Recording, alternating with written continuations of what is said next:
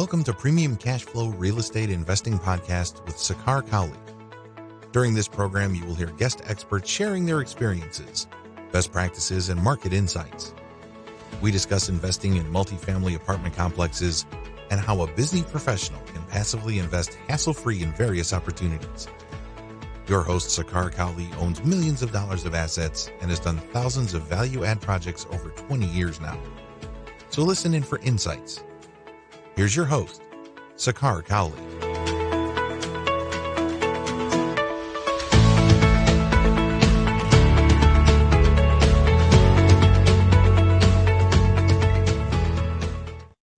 Welcome to another edition of Premium Cash Flow Podcast.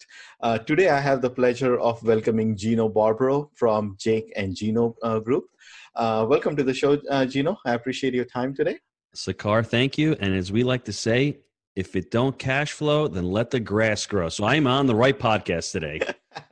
Thank you. I appreciate your time. So for viewers who may not have heard of Gino, which I can't imagine, but as famous as he is, I'll try to give a brief background. Gino came from a restaurant industry. Today, he and his group control close to 2,000 units. He is a certified coach. He has written 3 books along with his partner, Jake. They also have a property management company. They have a syndication arm. So they have a lot of things going on around them.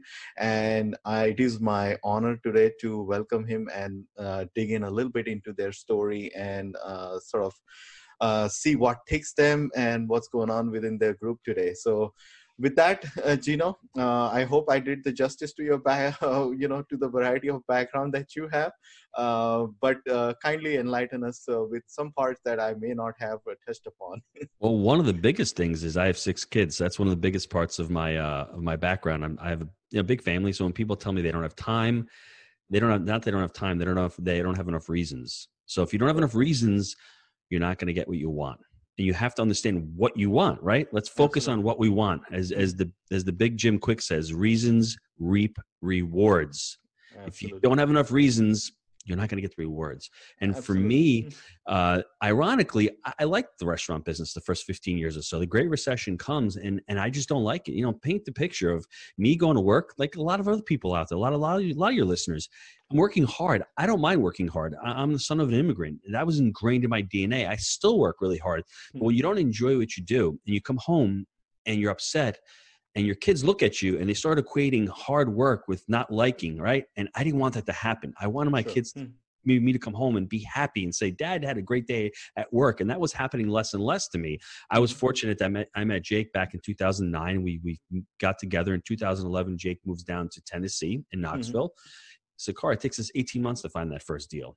And, I was already coached. I already had a couple of deals in New York. So I had a little bit of experience, but I focused in on multifamily and I saw that as the future, right? I mean, it's food, clothing, and apartments. And that is basically the basic human needs. So for us, we liked the model back then, but to get started, it was tough. And, for everybody out there, I had enough reasons. I had a great partner, and that's ultimately how we got our first deal. And from that first deal, 3 months later, we got our second deal. And then 6 months after that, we bought our third deal, and then we started the podcast. So for us, it was all about focusing what we wanted. It was about, the journey for me to get out of the restaurant and to replace it with multifamily. And was I in a rush? Yes, like everybody else. It took me a good 3 years after that first deal to ultimately leave the restaurant, but I had a plan. And I think a lot of people go out there with the notion that, it's not a lot of work, not a lot of risk.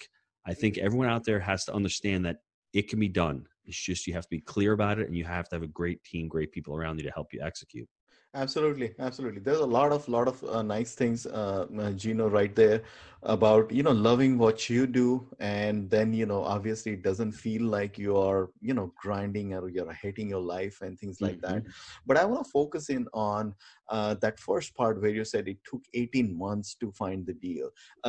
Like a lot of our listeners, for example, who are listening or watching to this podcast are trying to figure out, okay, why it takes such a long time? What's the deal? Like, why can't, like, sometimes folks will equate multifamily investing to probably like a single family investing of sorts, that you contact a broker or see MLS and try to put in an offer.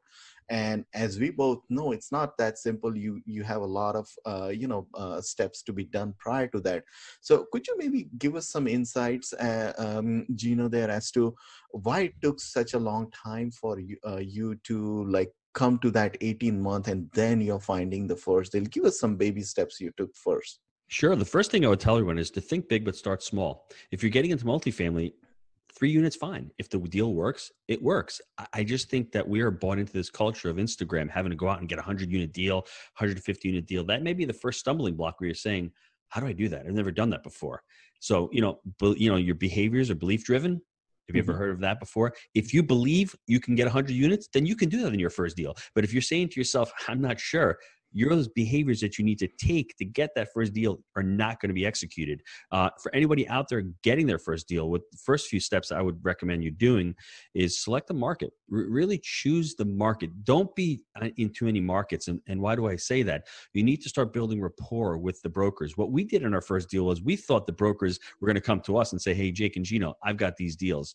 It doesn't work like that. They are the gatekeepers. They are the ones who have what Jake and I and Sakar want. They have the deals. So we have to sell them, right? That's why we created the credibility book. That's why we started a podcast. That's why I've written 2 books, because I want to show the broker that I'm a closer. So it took us a long time to get that first deal because we had that mindset. I think the second deal was the lack of credibility. We didn't have a real business plan. We were just going out there. We didn't have a criteria, how many units we were looking for, what part of the market we were looking for, what cap rate. Sakar, when I started, I didn't even know what syndication was. That's why, the first 1,000 units we bought ourselves, me, Jake, and a partner, ourselves, because I didn't explore all the different options of getting into multifamily. I had a mentor, but I didn't explore master lease options. I didn't explore seller financing. I didn't explore syndication. I didn't know. And what you don't know can come to ultimately hurt you. So for me, when you get into it, you don't want to overeducate, because we say education times action equals results. I was taking massive action, but I wasn't educated enough on the entire platform of multifamily. And I think to get out there and to start, it doesn't matter how big the first or second deal is, because the great Jay Scott says you either do 0 deals or you do multiple deals. You don't just do 1 deal, because once you do that 1 deal, it's proof of concept. I just got a 3-unit. And then all of a sudden, hey, my buddy Sakar, he just bought a 3-unit. Well, how's he doing that? And then all of a sudden people start asking, and you start getting more confident, and you start going out and you start executing more, because it is proof of concept. So I think for everybody out there, when you're first starting out, don't rush. Select the market, start focusing on that market. And, as far as markets go, not going to bring politics in it. I'm going to bring policy into it. You don't want to be in a market that is losing jobs, that is losing population, that expenses are spiraling. I mean, in New Jersey, they're going to, create another tax, as if they don't have enough taxes up there. They're creating plenty of taxes up there. So what happens? The average person can't live there, and they're moving, and they're migrating down to the Southeast. So we did a podcast with a gentleman named Chris Porter. He wrote the book, Big Shifts Ahead. Don't take it from me. I mean, don't take it from Sakar. Sure. Go out and read the demographics. Go out and see what's happening. Forget the pandemic alone. The pandemic is only going to exacerbate what's been happening for the last 2 to 3 years. You have high quality people who are earning good money, leaving from California and from New York and from Maryland and from Illinois. Sure. They're migrating down to better weather, and they're migrating down to better job climates and better cost of living. And find out where they're going. Start focusing on those markets. Their cap rates may be a little bit lower, but it's okay, because a lower cap rate denotes less risk. As long as your strategy is to add value and you buy that cap rate and you can raise the cap rate on the value, that's not a problem. Don't focus just on cap rates, because you have to take in risk and growth with that cap rate. Sometimes a 5 cap in Nashville may be cheaper than a 9 cap in Cleveland, because in Nashville it's growing, but a 9 cap in Cleveland, you're losing population there, and there's more risk of that future cash flow being collected in Cleveland than it is in Nashville. So when you're analyzing deals, don't just look at that. And I think the last thing I would say about this is we focus on the 3 pillars of real estate at Jake and Gino. First of all, we do buy right, manage right, and finance right. That's our proprietary 3-step framework. But the 3 pillars of real estate, I think in any real estate niche, but especially multifamily, you want to look at the market cycle, where you are. You want to look at the debt that you're putting on the property, what kind of debt you're putting it on, whether it's community, your agency, bridge debt. And the last one is the exit strategy. What are you doing? Are you going to be holding this property for long term? Are you going to be flipping it in 3 years? You have to take all 3 of those and look at every deal. So when you send a deal and say, is this a good deal? Well, it depends. Let's focus on all 3 of those pillars and see how it works in our specific model that we're utilizing. Awesome, awesome. Thank you. There's just so much, so many questions you already answered there. Mhm. Gino, I appreciate it.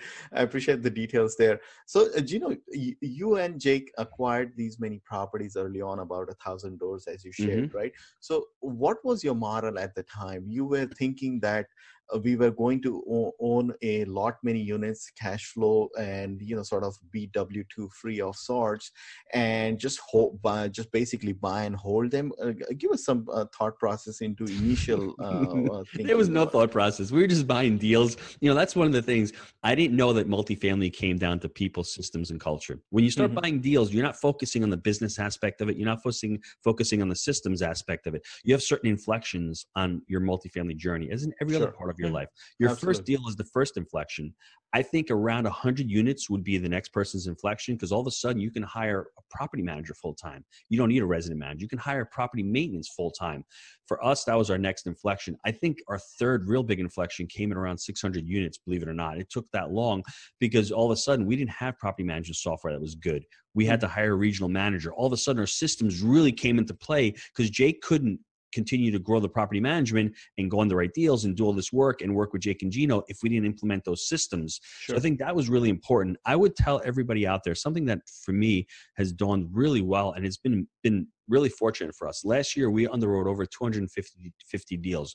We only Wow. closed on 2 deals. So for me, I'm not the kind of person who has an ego that says I need to own 5,000 units. I'd Hmm. rather do a great deal.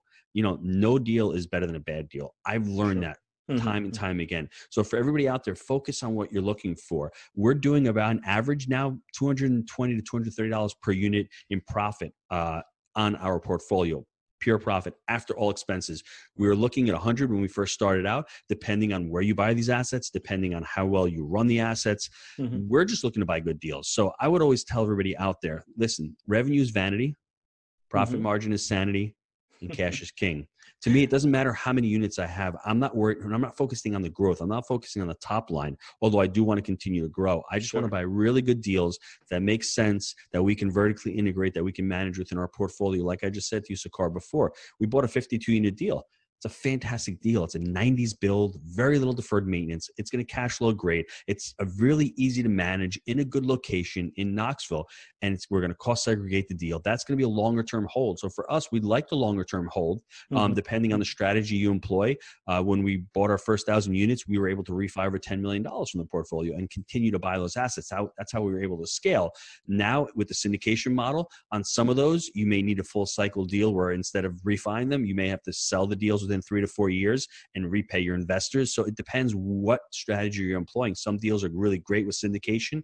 Some deals might be heavier lifts for us where they have a lot of turns. We're not going to be able to do a preferred rate of return for the next 12 to 18 months. That's a Hmm. deal we may buy internally.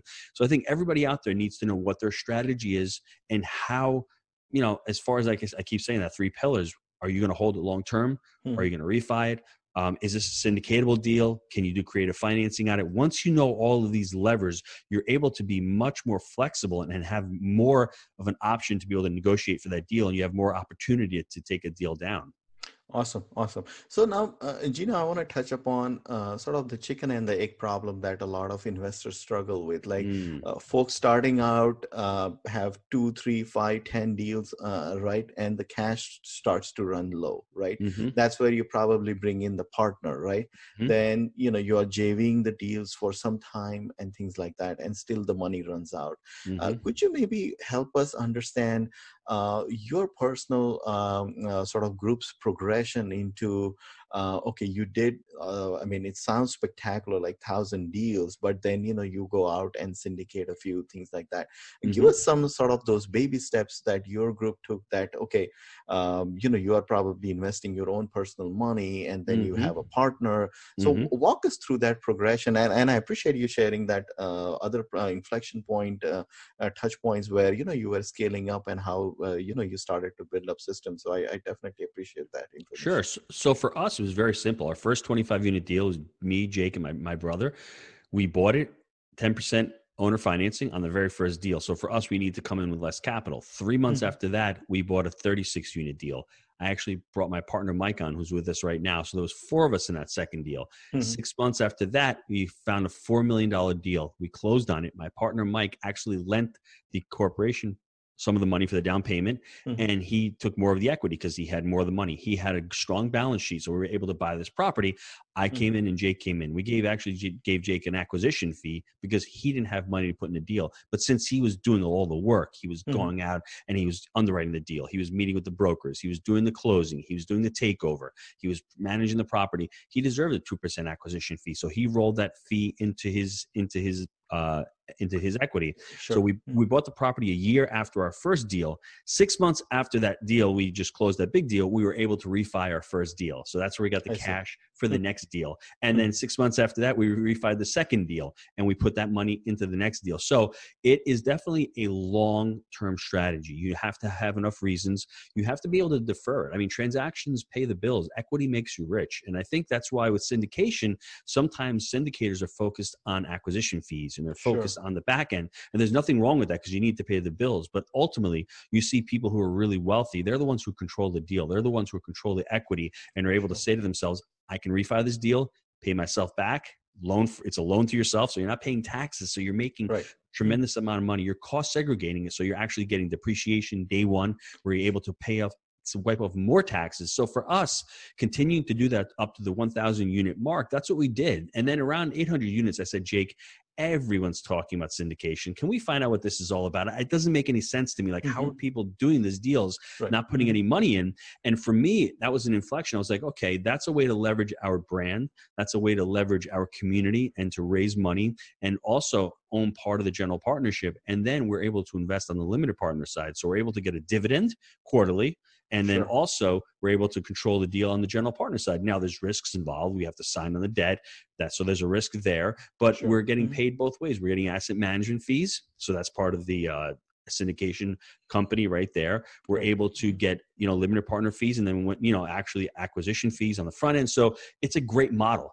Not every deal is going to follow that model, but it's just another tool in the toolbox. We've syndicated 3 deals, 500 units since we started. We're about ready to sell our first syndication. See, we haven't really sold that many of our deals internally, but that first syndication, I mean, I can give you the numbers. We bought it for about $6.2 million all in. It's probably worth over $9 million in 2 years, in 24 months. Wow. That is a really, that is really a sweet return. Absolutely. Yeah, it is. Absolutely. So for us, if it was me and Jake and Mike, we'd probably refinance the deal and hold it long-term. But for the investors to be able to return that capital within 2 years, and we're actually selling a piece of property on that deal in the next month. It's only selling for like $120,000, but we're returning that capital to the investors. So if they have 5 or 6%, they get another $5,000 check. So it's a sweet deal. So just to say about the syndication, that one we would probably sell because our investors are going to get a nice big return. And you know what? The next deal we find, they're going to want to give us the money back. So really focus on what strategy you want to employ. I hope I answered that question. You did. And I think there are some nuances that our viewers may have missed. I think what you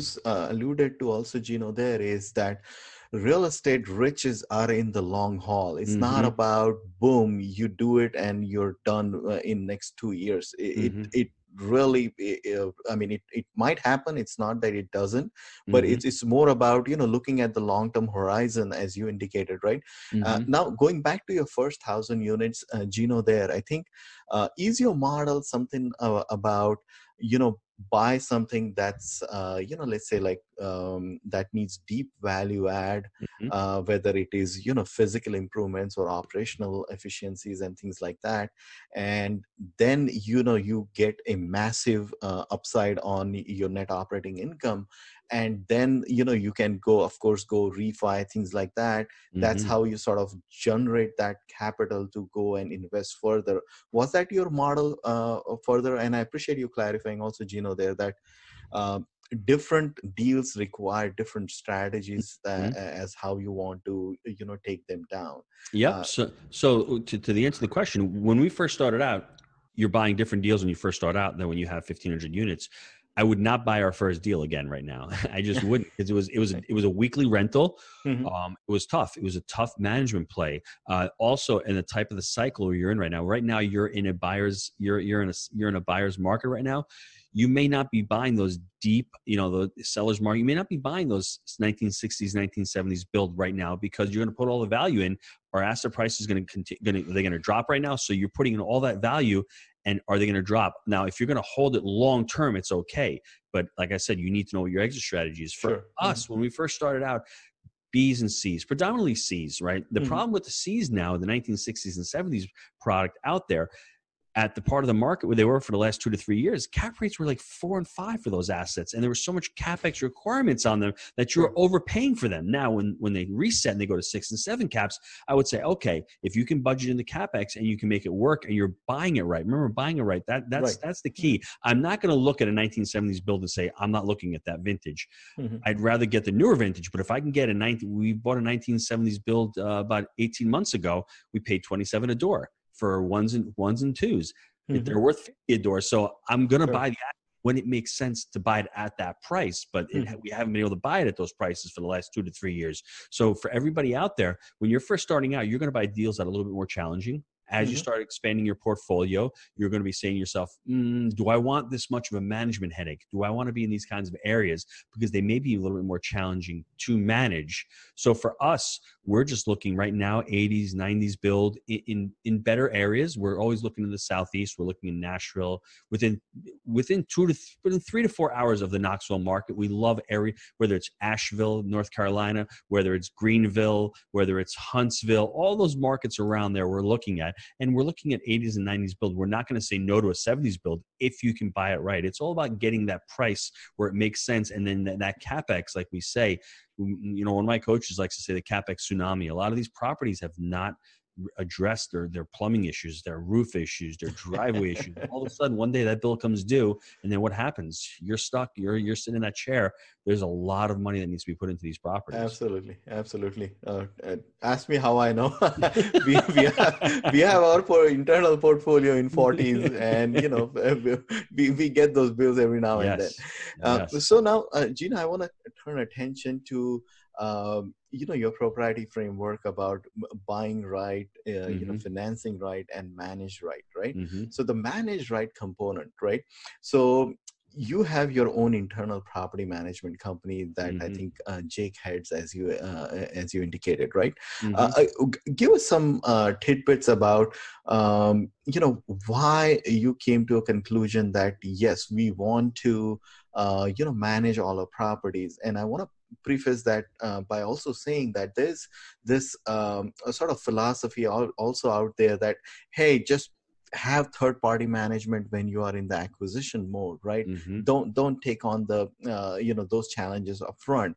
But given your experiences that you have, and when you started, I think taking on property management is probably one of the toughest things that probably a lot of viewers may not even recognize, that like buying the deal, then dealing with all the tenant issues that come with it, and also the ongoing renovations and the capex and things like that. Walk us through like what your philosophy was and why you came to a conclusion that yes, we got to have our own property management company. Well, the short answer really is that Jake wanted to get out of his W-2 job. So he's like, hey, I can make an extra 10% managing this 25-unit property, which is another $1,300 a month in my pocket. So let me do that. And then 3 months later, we bought that second deal. So all of a sudden, Jake is making about $3,000 a month managing these properties in Tennessee. Well, he could almost leave his job doing that. And I don't want to say he fell in love with it, but he really started enjoying that because he was never an entrepreneur. He never built a business. So he started building the business. Now, one thing about having your own property management company that a lot of people say is it may slow down your growth. If you're in acquisition mode, you want to get into 1,000, 2,000, 3,000 units, it's going to slow you down because you have to focus on it. Now, like I said to you previously, I'm not into getting the number of units. I don't care how many. That may be short-sighted where it's saying, you want to grow. And like I said, the more units you have, the more units you control, the more equity to me, that doesn't matter. To me, I want to own really good properties. I want to control the process. Sakar, when we bring a deal on board, we have to be able to onboard that deal with our property management company. We don't care. When you're buying your deals, you have to worry about your property management company, whether if it's a third party property management. Sure. You're still vetting the property management company as if you're running it yourself. You still need to be on weekly calls with your property management company. You still need to have your key performance indicators built in with them. So, we teach our students all those KPIs. We teach our students how to take a property over. For me, it's, once again, what are you looking to get? Are you looking to leave your job? Are you looking to get into multifamily and you live in a decent market where, hey, I can buy these deals. I may be able to get a little equity by managing the property for somebody, or I may be able to raise some money and tell everybody, I'll run day to day. You guys don't have to worry about it. And I'll get paid a management fee to manage the property. So that's what Jake ended up doing. And then he ended up just liking it. He said, I'm going to quit my job. I'm going to do property management full time. And the first couple hundred units, we were doing it together. I was doing the bookkeeping and I was helping him out manage the properties from New York. And then he finally said, you know what, let's start an education company. Let's start a podcast and write a book. And I'm like, okay. So my energy got diverted to that part and he continued the property management. And the great thing, as you know, Sakar, about multifamily, it's a scalable business. You can hire people. That's the best part about it. I don't have 50 houses that are scattered all over. We have properties that we have offices that we can hire full-time employees. And that's one of the beauties of multifamily. It's scalable and you have the economies of scale with it. I see. Thank you. Thank you for that clarification. Now, Gino, knowing the diverse business model and different ways of how you take down properties that come to your door, right? Now, let's say a broker sends you a OM and you kind of look at it. Give us first steps as to, like how you look at that and what goes into your preliminary analysis and things like that. Walk us through that progression, please. Sure. That's a great question. First thing we like to do is we like to look at median income of the area. First, we should know where we want to invest in. So for us, let's say Knoxville, for instance, we don't even want to see any deals on the east side of Knoxville. So we'll tell brokers we're not looking there so we don't waste their time. They don't waste our time. But then obviously the next part, if we're intimately knowledgeable with the market, we will actually tell them, okay, we'll look at the median income. We want at least 3 times rent in the median income. So that's the first thing. They'll tell you about the quality of the tenants. I think the next thing, you can jump on the FEMA flood maps and see if it's in a flood zone. Very important to do. I think number 3, go to apartments.com, go to Rentometer, see where rents are in comparison to what your deal is. You have to look at the competition and see if there's any value looking on it. I would also say go on Google, go on any kind of reviews and see how the property is actually performing. If there's a lot of negative reviews about pest control, about the management, then you may have a value add component there. So focus on right the area first before you're looking at the deal. Because if it's in a marginal area, don't waste time underwriting the deal. You can save yourself a lot of time. But once you do like the deal, then have the metrics you're looking at. When we first started out, 8 caps were all the rage. Now you may have to settle for 6 cap. You may have to settle for a 5 or 6 or 7 or 8% cash on cash return day one with the ability to raise it. You need to have a debt coverage ratio of at least 1.3 right now. So have your buying parameters set up and set in. And you know what? It's back to, I think, buying on actuals right now. Over the last couple of years, we were overpaying for, performance and we were paying for a little bit of the profit. I think things are going to be coming back down a little bit. Don't know how much, I'm not sure where, because certain, real estate, Sakar, it's very market specific. What may be happening in Ellicott is not happening in Knoxville. So that's why you need to know your market. You need to know. And I think ultimately you need to do property tours. You need to get on site because it may look great on Google Maps, but how far are you from shopping? How is the area? How is the security? How is the lighting? You have to really get an intimate feeling for what the market is all about. Gotcha. Now, Gino, you said that you are looking for 3 times the rent. So are you like maybe going to websites and things like that to just kind of find out what the average household income is? There's a I can send you a link. There's a geo map that we use to track median income. And that's important because that'll tell you in the area, if you're trying to get, $1,000 a month in rent and the median income is $25,000, it's not happening. It's not going to work. And you're not going to be able to raise rents also. So that's the other thing. You want to, it's very difficult and challenging when you're in the C space because a lot of the renters, they're more challenging. They're working week to week, month to month. This pandemic has really pushed a lot of them where they lose a job. They don't have backup. So you need to have some type of stability. So at least knowing, and that was a problem for the last 3 or 4 years. A lot of these operators were overpaying for these type of assets. 5 and 6 years ago, you've been doing this for a long time. They were called distressed. The new keyword the last 4 or 5 years has been value add. Sure. They're just distressed. That's all they are. They just like to market and package it. It's not a value add. It's a distressed asset. So you need to make sure that you're buying it for the right price. Right. Now, since as we are just coming out of the COVID pandemic, Gino, here, right? A lot of properties have experienced, or rather, a lot of tenants have experienced, job losses or hours being cut and things like that. Hmm. Ultimately, is showing up on our, sort of on our ledgers, right? Hmm. So as now deals come on board, how do you go about, sort of trying to understand that?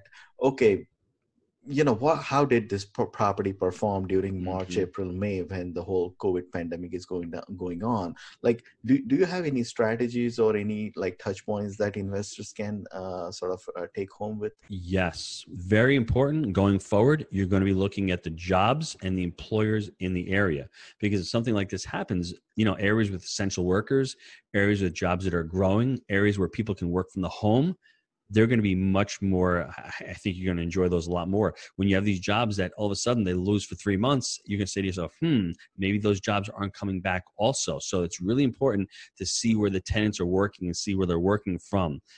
That's one thing. I think the second thing, you're going to be focusing on the market even more, because like I said, you want an area where it's growing. You want an area where the landlords aren't being punished. I mean, there's a difference between Kentucky and Tennessee. Kentucky, it's been more, I don't want to say tenant friendly, but we have been able to evict. It's going to take a while to evict. I think July is when we first start evicting.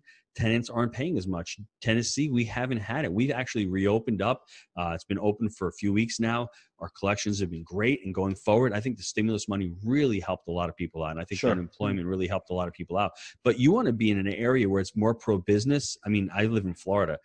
We closed for 2 or 3 weeks here. Construction continued. There were still people working here, whereas in New York, it's shut down. They're Right. actually, I think landlords are going to court, and that in Boston, they're going to court. They want to sue because the eviction process, I don't think they can evict till August. So that's a nightmare for landlords. I mean, Absolutely. you can't collect. You don't want to do defeasance, so you don't want to do forbearance, because it's going to be a big It's red a huge mark on your. it's a huge issue right now. Yeah. That's So what I'm saying is, look at, not again, policy versus politics. I mean, you want to be in a market where they're closing down, they're taking away your rights, but you can go and protest for this, but you can't open your business up. That's a difficult soul searching decision. That's why I ultimately moved out of New York to Florida, because I said, you know what, if I'm going to open a business, I'm going to buy property in Jacksonville. I feel much more comfortable buying properties down here than I do up in the Northeast. right. Now, you indicated that you are a big fan of Knoxville and sort of 3 hours general periphery around, right? Hmm. Give us insights into, what sort of activity you are seeing down there that keeps you excited about the prospects of that area. Well, first of all, there's no state income tax. Second thing, Knoxville looks a lot like New York. So we have people from New York moving to Knoxville. We have people from all parts of the country moving, because it's a beautiful state. It's really affordable still. I mean, Hmm. Nashville is a booming city. People are moving because it's country music. Right. There's just, it's just the universities there. Knoxville's got University of Tennessee also. I think when you're looking at certain markets, look at the Texas market, it's the affordability. It's not even for the employers. It's for the employees who work there. They can actually buy a house and they can actually live a life, and still the employer can pay them 1/3 of what they're paying in another state. And that's what they're doing. So when you're seeing all these companies migrate down, like look at Charlotte, North Carolina, 10 years ago, it was nothing compared to what it is now. All these companies moving because they have the infrastructure, they have the airports, they have they have everything's newer. The infrastructure is newer, and people are moving because of those jobs. So that's why we like within those 3 hours, because there's a lot of different cities. You see where Chattanooga's going, you see where Nashville's going, you see where Huntsville's going. They're all emerging, and they have emerged as cities, and they're going to continue to emerge because people are moving down. I mean, the migration is happening in front of our eyes as we speak. It's amazing what's going on right now. Thank you. Now, turning subjects a little bit here, Gino, you and Jake wrote the book called Honeybee. Mm-hmm. Explain us the genesis and sort of the philosophy around that book and how it came about. So Jake was sitting around one day and he's like, we've got all these different businesses. How do they come about? I'm like, I have no idea how they came about. We just started doing one thing, then another thing, and another thing. And the beautiful thing about multifamily, or even any real business, is if you can create multiple streams of revenue that are really complementary and symbiotic, they work together. Like I would mention to you before, you have the investment in multifamily, and then all of a sudden you do the education. So from the education, from this podcast, you learn so much from people that you speak to. And when you're starting to teach something, you really learn it even more. So Absolutely. you're able to monetize on it. You're able to learn it yourself. And then you have the property management arm, which is another vehicle, another complementary stream. I'm not saying go open a car wash. I'm saying let's focus within the multifamily realm. Sure. You can do the education. You can do the syndication. We've actually opened a company that we do mortgages for our students. So we're doing mortgages also. So they work all well together. So if a student needs a mortgage, bam, let's use our mortgage company. Or the education aspect of it, we can teach our students. And on top of it, if we need to get a loan or a refi, we can use our mortgage company to do that. So the Honeybee just a story about a drug rep. It's a business parable about a pharmaceutical rep.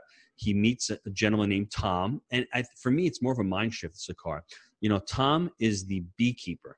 He is the guy who's wealthy. And Noah gets to realize that the W-2 job, he's the honeybee going out and doing the work mindlessly like the honeybee. Well, who's the person getting wealthy? It's the person who owns the honeybee. Sure. Now, the honeybee is the long-term strategy. It takes a while to create that honey. We are, as W-2 employees, just programmed to go to work, not to ask questions. We are ultimately, as I like to say, we're building other people's dreams. That's what we're ultimately doing. So what we want people to think of is, how can we build our own dream? How can we work on our own dream? How can we, really control our own honeybee? Thank you for that. So we are just about time for the episode. Gino, I appreciate your time. Tell our listeners, Gino, as you got started, what was some of the best advice you got that has kept you moving and in a disciplined manner? So for me, I didn't get the advice, but I look back on it, and it was really being clear about what I wanted. It was really focusing on what I wanted, because I always told people said, "What do you want to do?" And I'm like, "I don't want to be at the restaurant anymore." And that's not the answer. And that's not the question they were asking me. You ask yourself questions, the better questions you can ask yourself, the better answers you're going to get. And I think you have to think about critical thinking. You have to really think deep down inside.